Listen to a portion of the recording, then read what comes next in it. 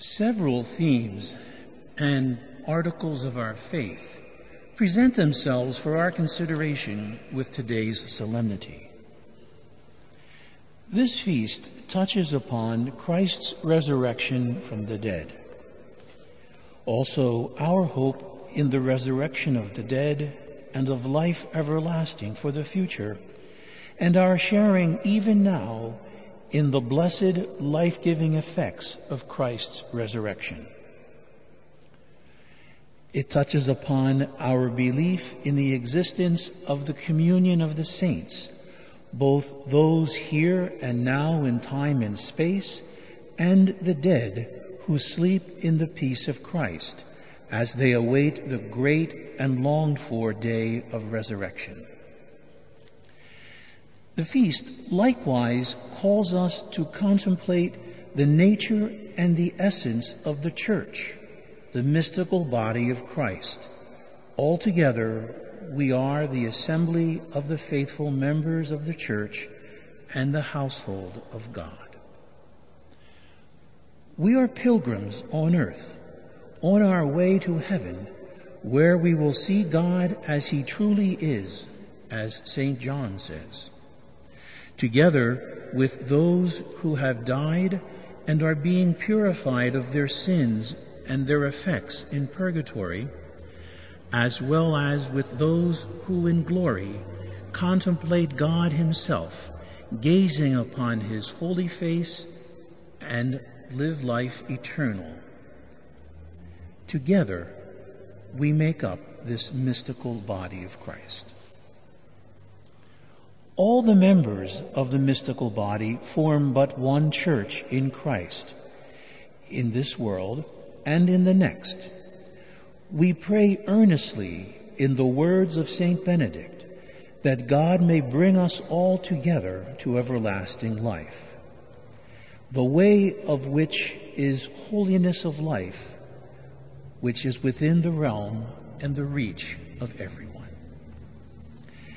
The saints of God who come to our aid intercede for us, helping us grow in holiness, standing with us as exemplars to follow and emulate in love of God and love of neighbor.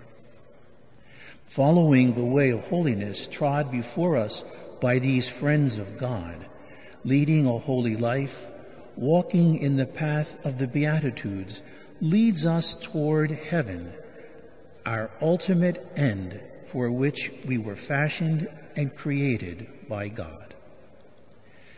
The reading from the book of Revelation this morning provides us with a glimpse of what awaits us in heaven.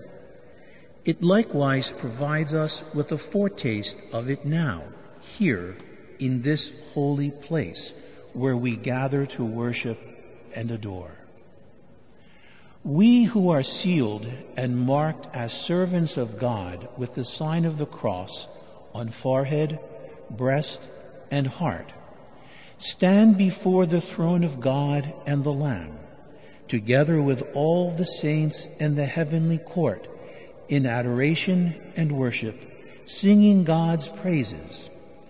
We are, as we will be, arrayed in order, peace, harmony, and divine light, similar to what we read in the book of Genesis at the creation of our world.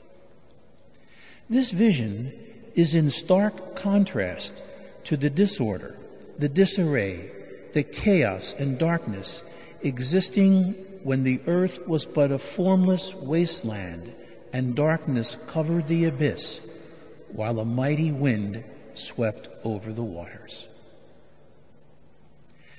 As we stand now shoulder to shoulder with one another and with all the saints, men, women, children of all times and all places, may we ever have recourse to the great army of intercessors, protectors, examples, and guides of holy life.